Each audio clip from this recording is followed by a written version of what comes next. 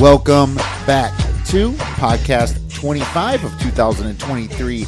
I'm your host, Kiev O'Neill. You can follow me on Twitter at OBKiev. Follow us at The Oddsbreakers. Follow us on social media / The Oddsbreakers. This episode is being brought to you by Shot Quality Bets. For 30% off Shot Quality Bets, please visit Shot Quality. Use the promo code ODDS23. Get a new perspective in betting college basketball. If you'd like to support The Oddsbreakers and benefit from our premium plays, please visit theoddsbreakers.com. Click shop, become a member. Pick any of our premium cappers to get their premium plays before the line moves. You can also support us on patreon.com. And if nothing else, please visit The Oddsbreakers and become a free Picks in Telegram subscriber.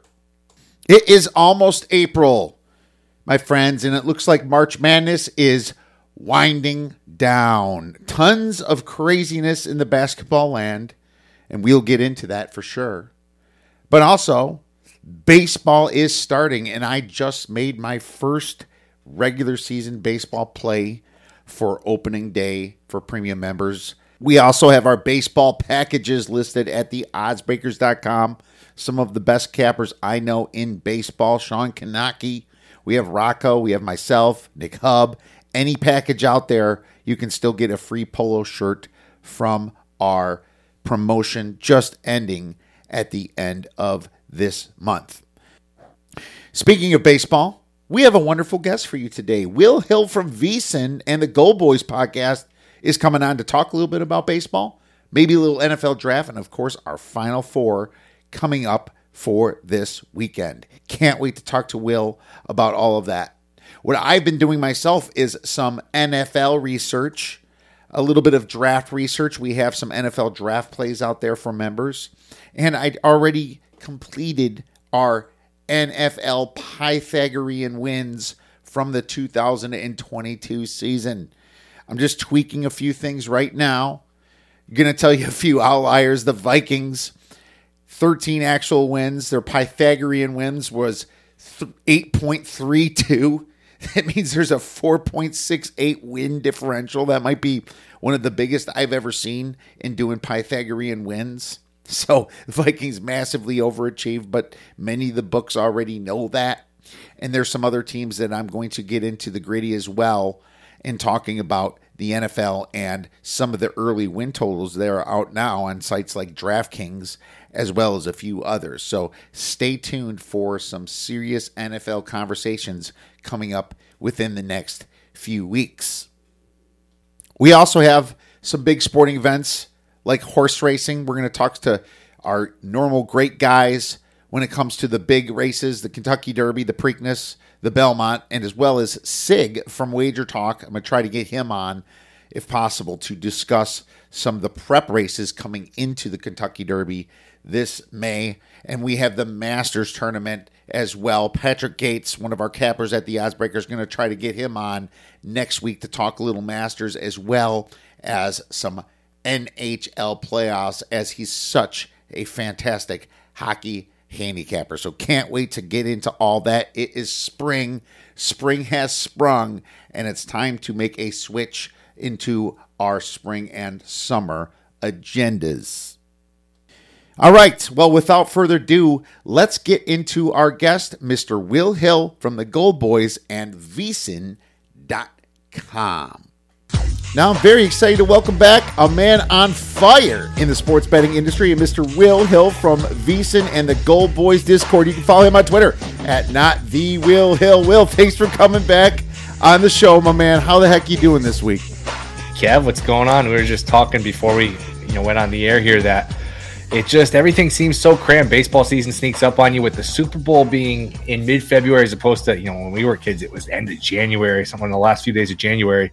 There was always a long wait. It felt like till March Madness, and then it was baseball season. Now everything's just crammed together, which I don't mind. There's really no dead periods. I guess these few days after the Elite Eight and before the Final Four, before opening day, is a little bit of a lull, but it just goes right. NCAA tournament, Masters, baseball season, NBA playoffs, so it's a good time of the year. Weather gets a little warmer here on the East Coast. Days get a little bit longer, so it's a really great time of the year. Oh, it's an amazing time of the year. It's just the the weather really gets a lot of people going here in the spring, especially when it starts to warm up in some of those middle states, and finally it hits the Midwest at some point. So right now it's pretty cold out east, and we'll get into a little Major League Baseball now that you mentioned it. And yeah, it's bittersweet, almost the end of football happened and the end of March Madness, but then we have a lot of fun coming up with some of these other sports. But I also want to give you a huge shout out here for calling FAU go to the Final Four, man. How the hell you do it, Will?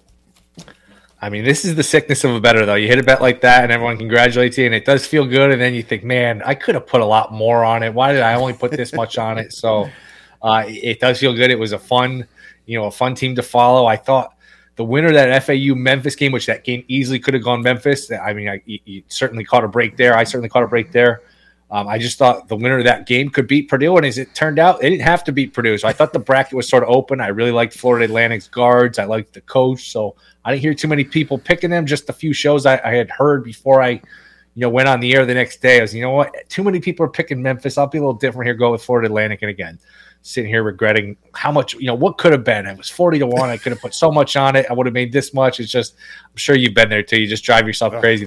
You never have enough on the winners. No, you never do. You never do. It's always like, I'm going to put a quarter unit on this, ink a little bit. It's like, wait a minute. I like that a lot. The price was way off at 50-1. What am I doing? Yeah, absolutely. It's kicking yourself in the back is a very common thing and common practice that we do here in the sports betting world. So, but still, man, I mean, you called it. It sounds to me that the way you just explained it is you like not only the team, but you like their position in the bracket. And in hindsight, yeah, I mean, Memphis coming off the big AA American Athletic Conference win, that's usually kind of a down thing coming into a tournament after all that exhaustion, beating the number one Houston team. Purdue, the very vulnerable 1 seed, you saw that ahead of a lot of other people, and guys like me kick myself a little bit, but it sounds like you nailed that perfectly, and so huge congrats to you on that aspect, man. And congrats to Conference USA in general, because, I mean, they're in the finals in the NIT tournament, right? Hard to believe. And they won they don't do the CIT anymore. I think it's the CBI. They won with Charlotte, and then they got both finalists in the NIT, and here they are in the Final Four. And that conference is sort of breaking up. I'm trying to think top of my head. Where is Florida Atlantic? Where are these teams going? I'm trying to think. I'm drawing a blank. Oh, God. I think a few are going to the I thought AAC? Is it the AAC? Yeah, the American Athletic Conference. Okay. A few are going to. I thought one might be moving to Atlantic 10 for basketball. I don't know. I have to relook at that. It really is hard to keep up with the teams and the conferences. Yeah. Like, again, back when we were younger, these teams were more or less just in their conference for a long period of time. Now it's just like you turn around and there's 6 teams that flock somewhere else. It's really hard to keep up with. It's insane. And then you see you got 1 in the Final Four, 2 in the finals here, the NIT. NIT is the next step down, higher than the CBI. So it's just it blows your mind how good they were. And of course, my Badgers. If I didn't know this basketball team, Will, I would have said that they put a big bet on the under during the game here, not scoring a point in over 9 minutes left to go. But I had the over 114.5. The live total was at 140.5 at one point. Yeah. Oh, even higher. Yeah, even higher. Yeah. It's just despicable is not even a way to describe it. But I hope. And Greg Gard has had his success there. But look, we're looking for bigger things here. No more NITs. We want NCAAs. You got the money out there in Wisconsin. I hope he gets the backing from an NIL perspective, because he's on a short leash right now, Will. Yeah, I mean, you go 10 minutes without scoring a point like that. I mean, not only is it not good, but it's just boring. You don't want to be bad and boring. And they're not a bad team. They could have, a win here or there. They could have made the tournament, man. Imagine if you were watching it with your friend, though, and said, man, I'll give you whatever, what odds would you give me Wisconsin with 10 minutes to go is not going to score another point? You would have gone broke. It's just, There's no such thing as a lock. It's just hard to believe you could go that long without scoring a single point. And they had the game tied. I thought, what was it, like a broken play with 5 or 6 seconds left? They had a 5-on-4 or 4-on-3. They had the numbers. It looked like they had a layup to tie the game, go to overtime. Which would have hit my over. They called the timeout. Yep, absolutely. I want to say. Maybe he would have hit your over. It might have been 1-0 in overtime. You don't know. Yeah, one free throw. So, but I said that the gods didn't want it to happen for me. Is the only way I can look at it and justify this madness here that just happened. I posted the graph of the probability of that thing going under throughout the game, and high at the 99% level, and then just the very tank at the last second was just very interesting to watch. Even Fran Fraschilla, who was doing the game, who doesn't really, he's not a betting guy. He's an old school, basketball guy. He's like, hope you didn't bet the under tonight. This baby's going over. And they were playing so fast early. They were hitting every shot, and he mushed it. The jinx was in, my friend, and that's exactly what it was. But at the same time, I'm going to give you a nugget, being a Badger fan, that I already know of. The last 10, 11 minutes of their game versus Michigan, they had no field goals. And it was like only two or free throws maybe.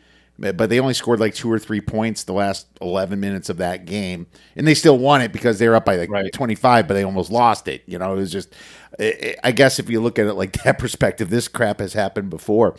But, now we have a Conference USA final here. And I guess, without too much of a plan, I wasn't going to bring it up. But now that it's here, did you handicap this game yet? North Texas versus UAB? It looks like UAB is a little bit of a favorite, -2, and the total of 128. I could see that. I mean, people look at it and think this UAB team beat Florida Atlantic, and that win obviously has aged nicely. So, I have to dig more into how these teams matched up in the regular season. So I haven't completely handicapped it, but first lean would certainly be towards UAB on the money line. That Walker's a hell of a player, and if that they were in the NCAA tournament, they would have been live to beat somebody. It's too bad they only were a one-bid league, but I would probably lean UAB here. Yeah, it's too bad. I mean, obviously now you look at some of the at-large teams from the Big Ten and a few other conferences, and UAB probably could have beat all of them. It's like, they got it wrong. Of course, scheduling plays a part in that as well. But I think they were favored against Florida Atlantic in the Conference USA title game. I'm pretty sure too, 1.5 or something. Really? Was it that? Oh, I can't remember. It's only a point and a half, but I think they were favored. I think the thinking was Florida Atlantic's in no matter what. UAB needs to win to get in. I'm pretty sure that was the line, though. That makes sense. I'm trying to remember back. Yeah, Florida Atlantic beat UAB by double digits there, but UAB had a great season in general. And yes, Jordan Walker's only 5'11", but a fantastic basketball player there. And I expect huge things for this team going forward. Hopefully, I know they have a lot of seniors, so that's your worry, but UAB's been relevant for a few years here. Yeah, I'm not touching this one myself. I can see it going a lot of ways. Yeah, I think the total's actually priced pretty well at 128 as well.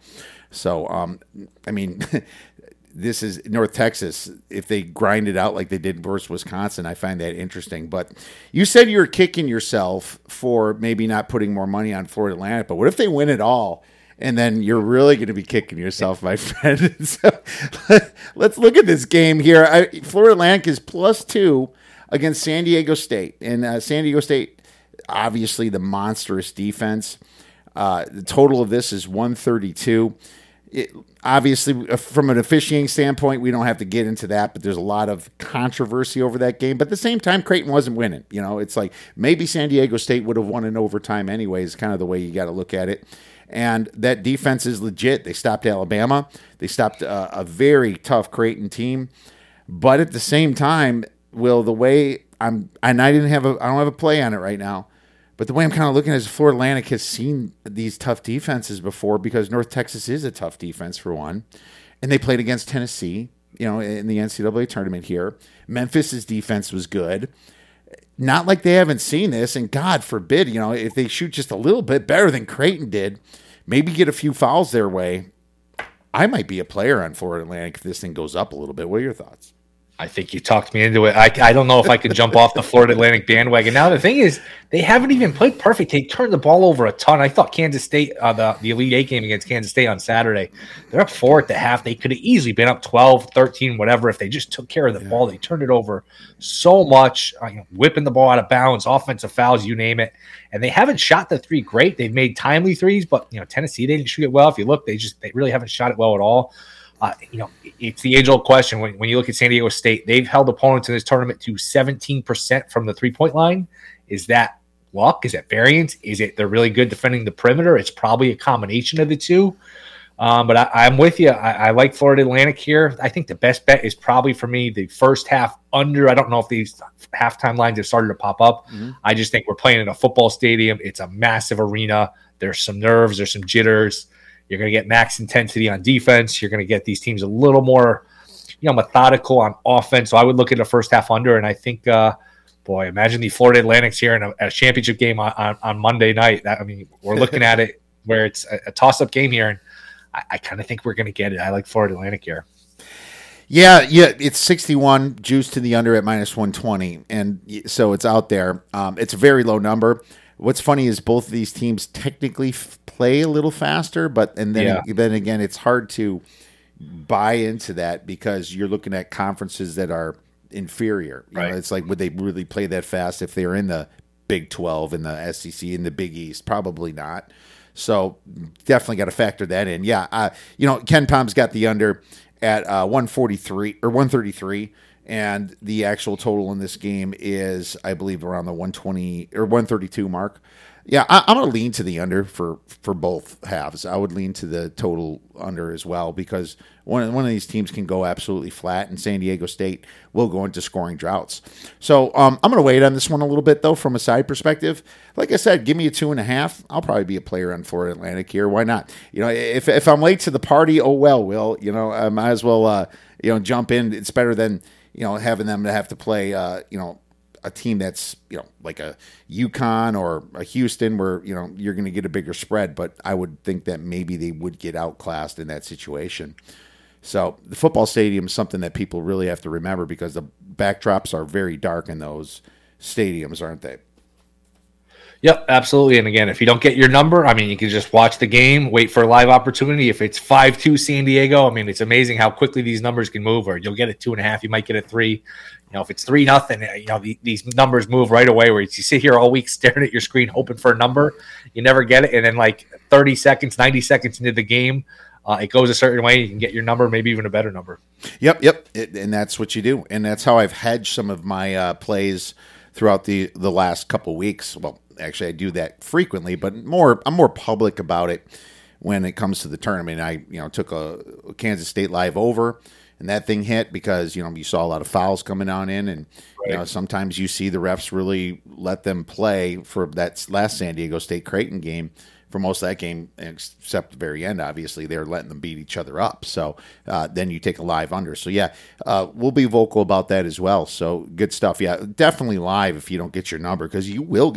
If these teams are trading blows, up by 5, down by 5, up by 5, you're going to get your number. And you're going to get your number. Yep, absolutely. It's much better way to take it. Let's move on to the next game. Miami versus UConn. UConn minus 5.5 total, 149.5. And, well, when I had Gonzaga winning it all last week, I mentioned that I wish I could have changed it to UConn, and I did bet UConn. It was such a great looking bracket until Texas lost, until UConn lost, until Creighton lost, because I still had them in my Final Four. Then it was absolute dump city for me in that situation. Thank God that most people are out. I actually still might take second in a few of my brackets here, but this situation, I think UConn is by far the better team than all these. And to be honest with you, I'm not sure UConn's not the best team in the whole NCAA after seeing how they're handling some of these teams in their class. Now, what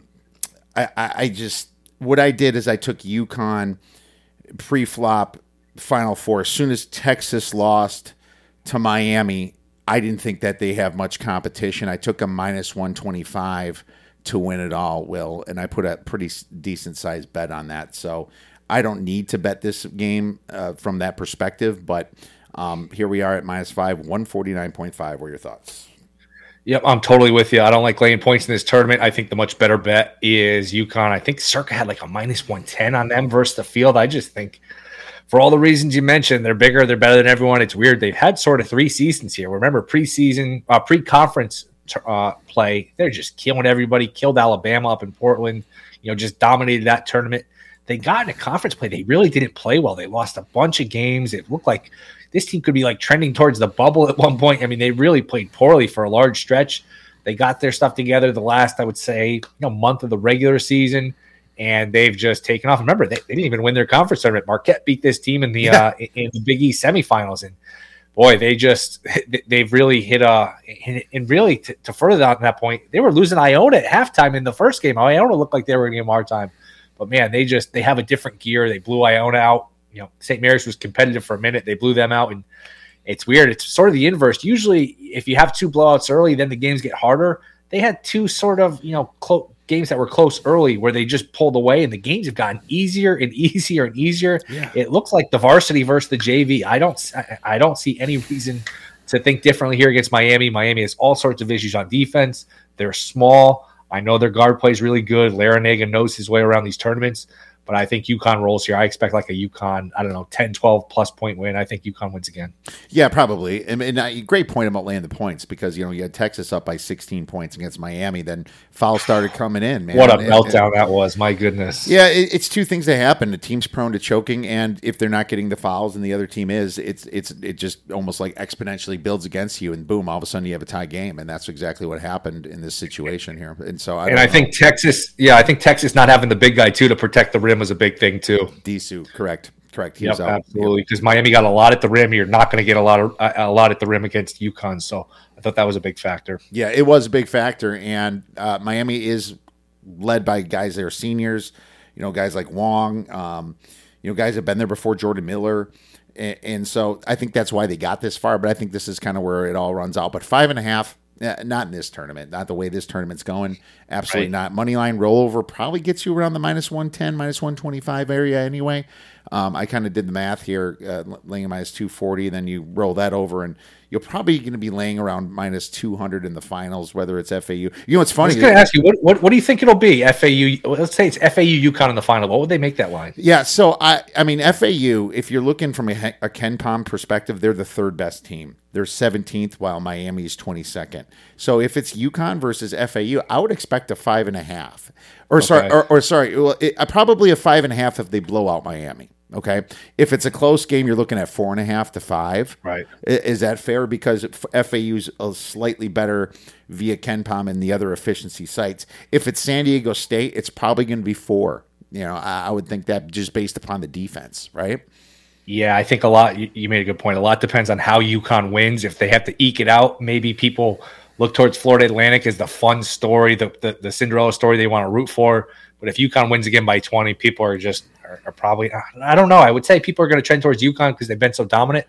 But I could see some people falling in love. Sometimes people bet what they want to root for. I could see people wanting to get a piece of this Florida Atlantic story, which, look, if they got to the final, if they actually won the championship, which I still don't think they will, but if they won the championship, this is one of the great stories in the history of sports. It really is. It's on the short list when you think about 300 to 1. Cinderella can get to a Final Four and get to a championship game. We have not really seen a Cinderella win a championship in a non-major conference. This would be an all-time just historic sort of story here. It certainly would. And you wonder about this total, too, a little bit here with this Miami game. I forgot to mention it. It's 149, I believe. Ken Pom's got 153. Haslametrics has it about 151. I would lean to the under in this as well. I think this is high for a Final Four game. I know that Miami does play a little bit of fast-paced basketball, but UConn has amazing 3-point defense, ranking 13th in the league, and that's where Miami's going to have to do a dribble drive and try to get low. But guys like Sanogo, I think, is going to stop them. So I'm going to lean to the under on that. I'd probably go over just because, like you said, Miami, they play fast. They score points. They give up points. So I'd probably, not that I haven't liked it enough to bet it, but I'd probably lean towards the over on this one. Okay, no, fair enough. A little disagreement there. Yeah, I'm fascinated to see what this line's going to be. Now, if it's going to be, let's just say Miami wins, and it's going to be Miami, Florida Atlantic. My goodness. Jesus Christ. Right. I would assume, just based upon the name, tournament in South Beach, right? I think that Miami would be a slight favorite, maybe like -1, but I don't know. It's interesting because people do disagree with the efficiency sites, and even though Miami's 22nd and Florida Atlantic 17th, I can't imagine Florida Atlantic being favored there, but Miami would have had the bigger win against UConn. Miami will get a bump. Yeah, absolutely. Miami will get the bump because of UConn, but there's competing forces where people are going to fall in love with the Florida Atlantic story. And if they beat San Diego State, that's an impressive win. So it'd be fascinating to watch. The one little thing I would add before we move on is if you do like UConn Saturday night against Miami, bet them now because I'm actually surprised sixes haven't started to pop up. I think as you get closer to the game, you'll see more, public money. The guy that bets $50-$100 a game. Oh, UConn's playing. They kill everybody. I'm going to bet UConn. I think we get a 6. 50-50, we get a 6.5. I don't think we'll get a 7, but somewhere in between 6.5. I think this line goes up. I do too. I think it'll close at 6. That's what I think. Yep. I agree with you. So if you like you like UConn, do it now. I prefer the money line rollover because if you like UConn now, you're betting them in the finals. That's the way I look at it anyway. So take the future at -125, -110 if it's still up at Circa, and that's the way we should approach this one. Let's move on to a little baseball, my man. I can't believe it. It's opening day tomorrow. I went to 3 spring training games already here, Will, and that was a good time watching. The pitch clock was very interesting. Guy on base, it's 20-second. Guy, no one on base, it's 15 seconds. It really sped up the game from my perspective. I was like, oh, my God, I can't believe no more screwing around, shaking the ball up and down. They were really throwing the ball well. What are your thoughts on how that changes the scoring in the game from the first 5-inning perspective as well as the full game? Yeah, no, I went to a few minor league games last summer, and the first thing you notice is the pitch clock because they had it last year, and it's really sort of seamless. Like you said, it speeds the game up, and I probably would have thought before I saw, I don't like this. I'm sort of a baseball purist. You barely notice it. The guys get the ball, they pitch the ball. It's not, it doesn't really throw you off. It's really a welcomed idea. I know there's some people that don't like it. It's been actually more of a welcomed idea than I probably anticipated. As far as how does it affect betting, I really don't know. It's really going to lower my volume in terms of how much I bet, number of bets. I just need to see it first because I've heard smart people make the case. Pitchers are going to be at the advantage. They're going to be on the attack. Hitters aren't used to it. I've heard the case that it's going to throw pitchers off. They're not going to have as much time to reload, and it's going to be an advantage for the hitters. I know there's another group of people that says, well, the starting pitchers will be okay, but the relievers are the guys that take a while. They're going to have to make pitches under pressure in short amounts of time, so it could affect them. I sort of just need to see it first. I think, I don't think we even mentioned a thing that might even be more prevalent: no shifting. I mean, how many times have we seen the last 5 years where a guy hits a rocket up the middle, and our whole lives that's a base hit, and these past 5-6 years with more shifting, there's a guy standing there to catch the ball and throw him out. Can't really do that anymore, so the shift might be more prevalent than the clock. I think that the bigger bases. There's a lot trending towards offense. So if I was going to just bet anything, I'd probably trend towards overs here. But again, I'm going to take it sort of cautiously. I hope I'm going to try to take it cautious because I look at the cards. I might pick that game. I want to pick that game. But I think caution's probably the better idea here until we really see how this affects things. That's true. And people have to remember that in April, it's colder and there's more prone to the unders. And that doesn't mean it's going to happen later in the year when it's hot in July and the ball's flying. As well. I think I disagree with the whole pitchers thing. I think maybe in the beginning of the game, it might, pitchers that are powerful might be able to, just overpower the batters. But I think at the end of the game, it's really going to throw off some late relief pitchers, some closers. I think that, they're going to have to start throwing a lot quicker than they were rather than finishing the game. And it's almost like the batter kind of gets in his own head if he just sits there too long. I think that it's going to give him an advantage. So I kind of disagree with that. Maybe live might be a situation to look at. And I agree with you about laying off. But maybe like if this low scoring game, the bullpen's coming up, maybe a couple guys went yesterday, maybe a little bit more prone to bet the live over, Will. Totally could see that. There's so many changes. There's so many moving parts at once that I'm just, again, caution's the thing for me where I like to bet. I don't like to guess. I don't, with the bigger bases, the no shift, the clock, there's just so many different variables here that I'm just probably going to take it a little easier than I usually would. Wow. Never a bad idea to take it early, take it easy early in the season anyway. Like you said, the weather, you never know what pitchers are sharp coming out of spring training. You're dealing with not ideal conditions. So, it'll be interesting to watch. I wonder if it'll affect the handle at all. I do sense more excitement for baseball just in general. People excited about these changes. I just don't know from a betting standpoint if it's something where I'm going to come in with both fists and really, bet strong opinions based on what I think is going to happen. Yeah, absolutely. I'd like it too. I'm going to kind of. I have 8 plays for tomorrow if you want me to get into my Well, I mean, I have one. Looking at tomorrow's slate, I found it interesting. The lines came out pretty early on this, and obviously during the year it's this the night before, really the day before, around 3 to 5 o'clock on the Pacific time is you're starting to get these lines rolling out for the books. But anything stick out for you? Are you completely just eating popcorn, relaxing the first day, or is there any little dabble that you might want to give us? I like DeGrom minus $1.30 against Nola. I think he's healthy. He's when he's healthy, he's the best pitcher in the sport. I know his time with the Mets did not end well in terms of all the injuries. And when he came back, he still pitched really well, just not like maybe 100% of DeGrom, but seems like he's healthy. That's a good lineup. They got Seager. They got a bunch of guys that I think are going to benefit from no shift. Harper's out for the Phillies. I think Hoskins is out for the Phillies. I think people are probably buying a little too high on the Phillies now.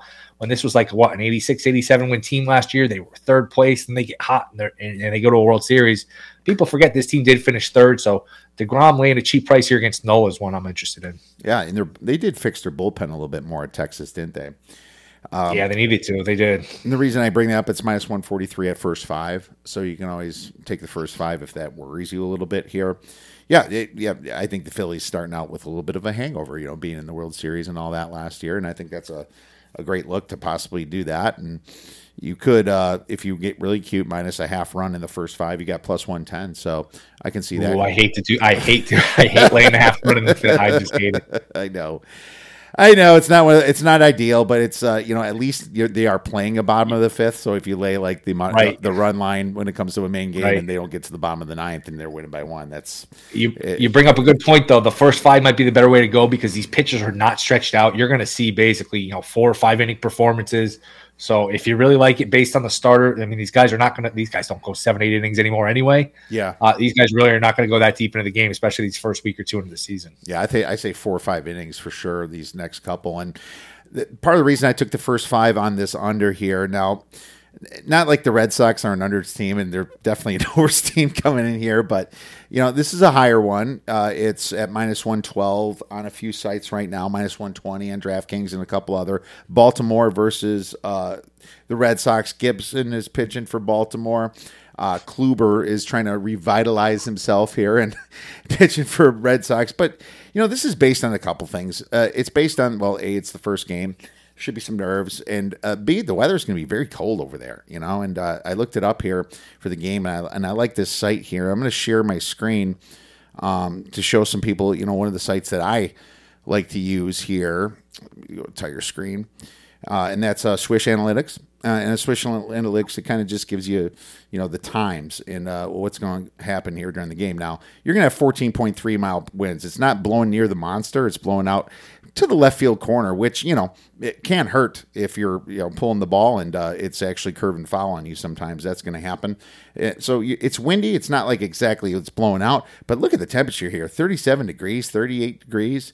It's going to be very cold here, and that is not built for pitchers here, or for batters on either of these teams when it's this cold. The total of it's 5. That's high for a first 5, I believe, in the beginning of any season, no matter how much of a overs team that either of these might be.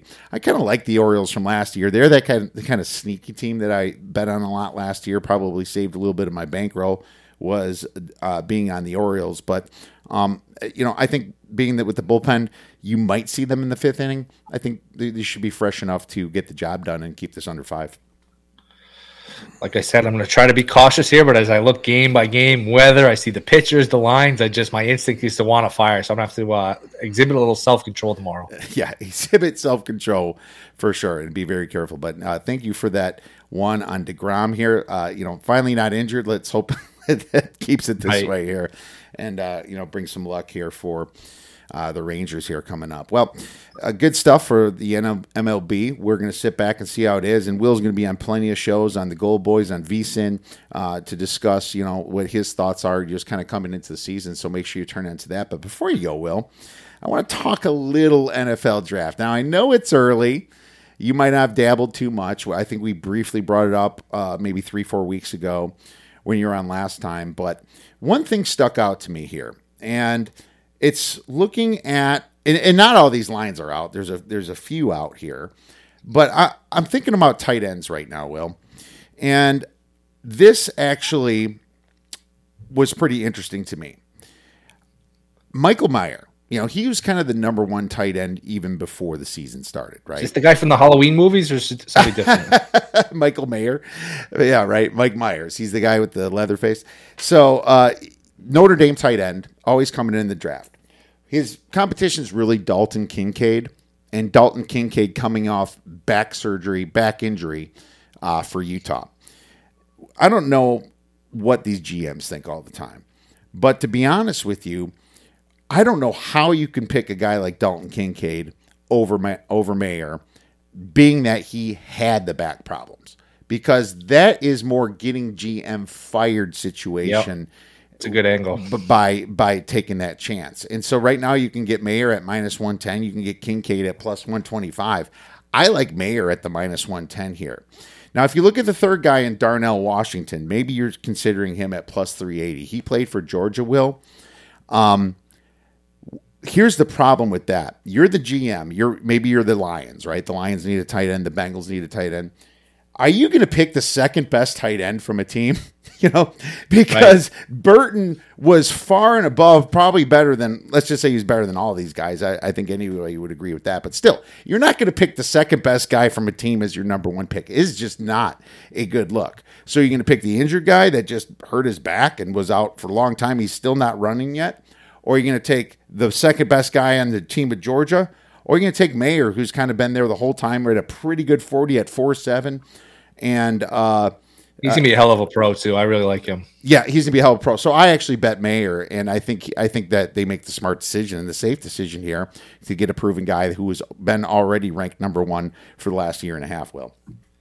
My only issue with that is I got to find it because Connecticut does not book the draft. A lot of these books, they got burned last year at big numbers on some of these, so finding prices on all these is not as easy. These this is why bookies are cockroaches, because they never want to lose anything.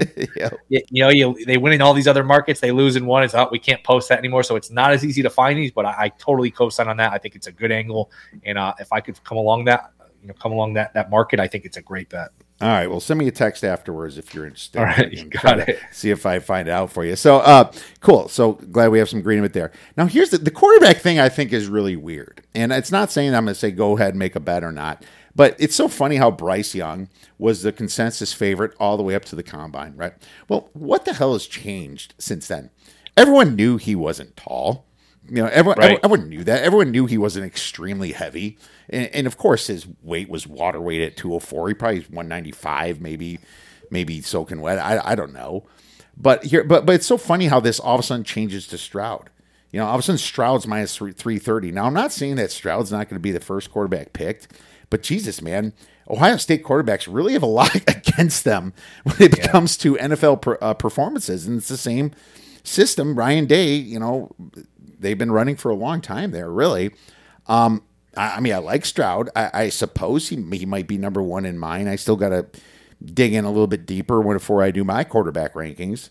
But, man, it's just so funny. Now Bryce Young's at +225. What did the dude do? Really nothing. This is all speculation. And you wonder if a team like Carolina that would trade up and give the farm to the Bears, if they were really thinking C.J. Stroud there, I don't know, because it doesn't seem like – it just seems a little strange to me, does it not? They've signed a bunch of guys that, Miles Sanders, I think Theo, and they got a bunch of guys that suggest it's a win now move. So I think he can count Richardson out. I never bought the idea that somebody's going to draft up and especially move up to draft a project like that, a guy who really just didn't play well last year. So I'm pretty confident it's between Stroud and Young. Look, anybody's guess. I have no idea. I really don't. I think you make up a good point. This market is wonky. It's back and forth. We've seen this the past few years where the favorites flipped a bunch. It flipped a few times last year with different guys. So, when in doubt, I'd probably just take the plus money here. I have no idea who's going first. All right, me either. Real quick, the wide receivers here. How bad did this wide receiver draft get, man?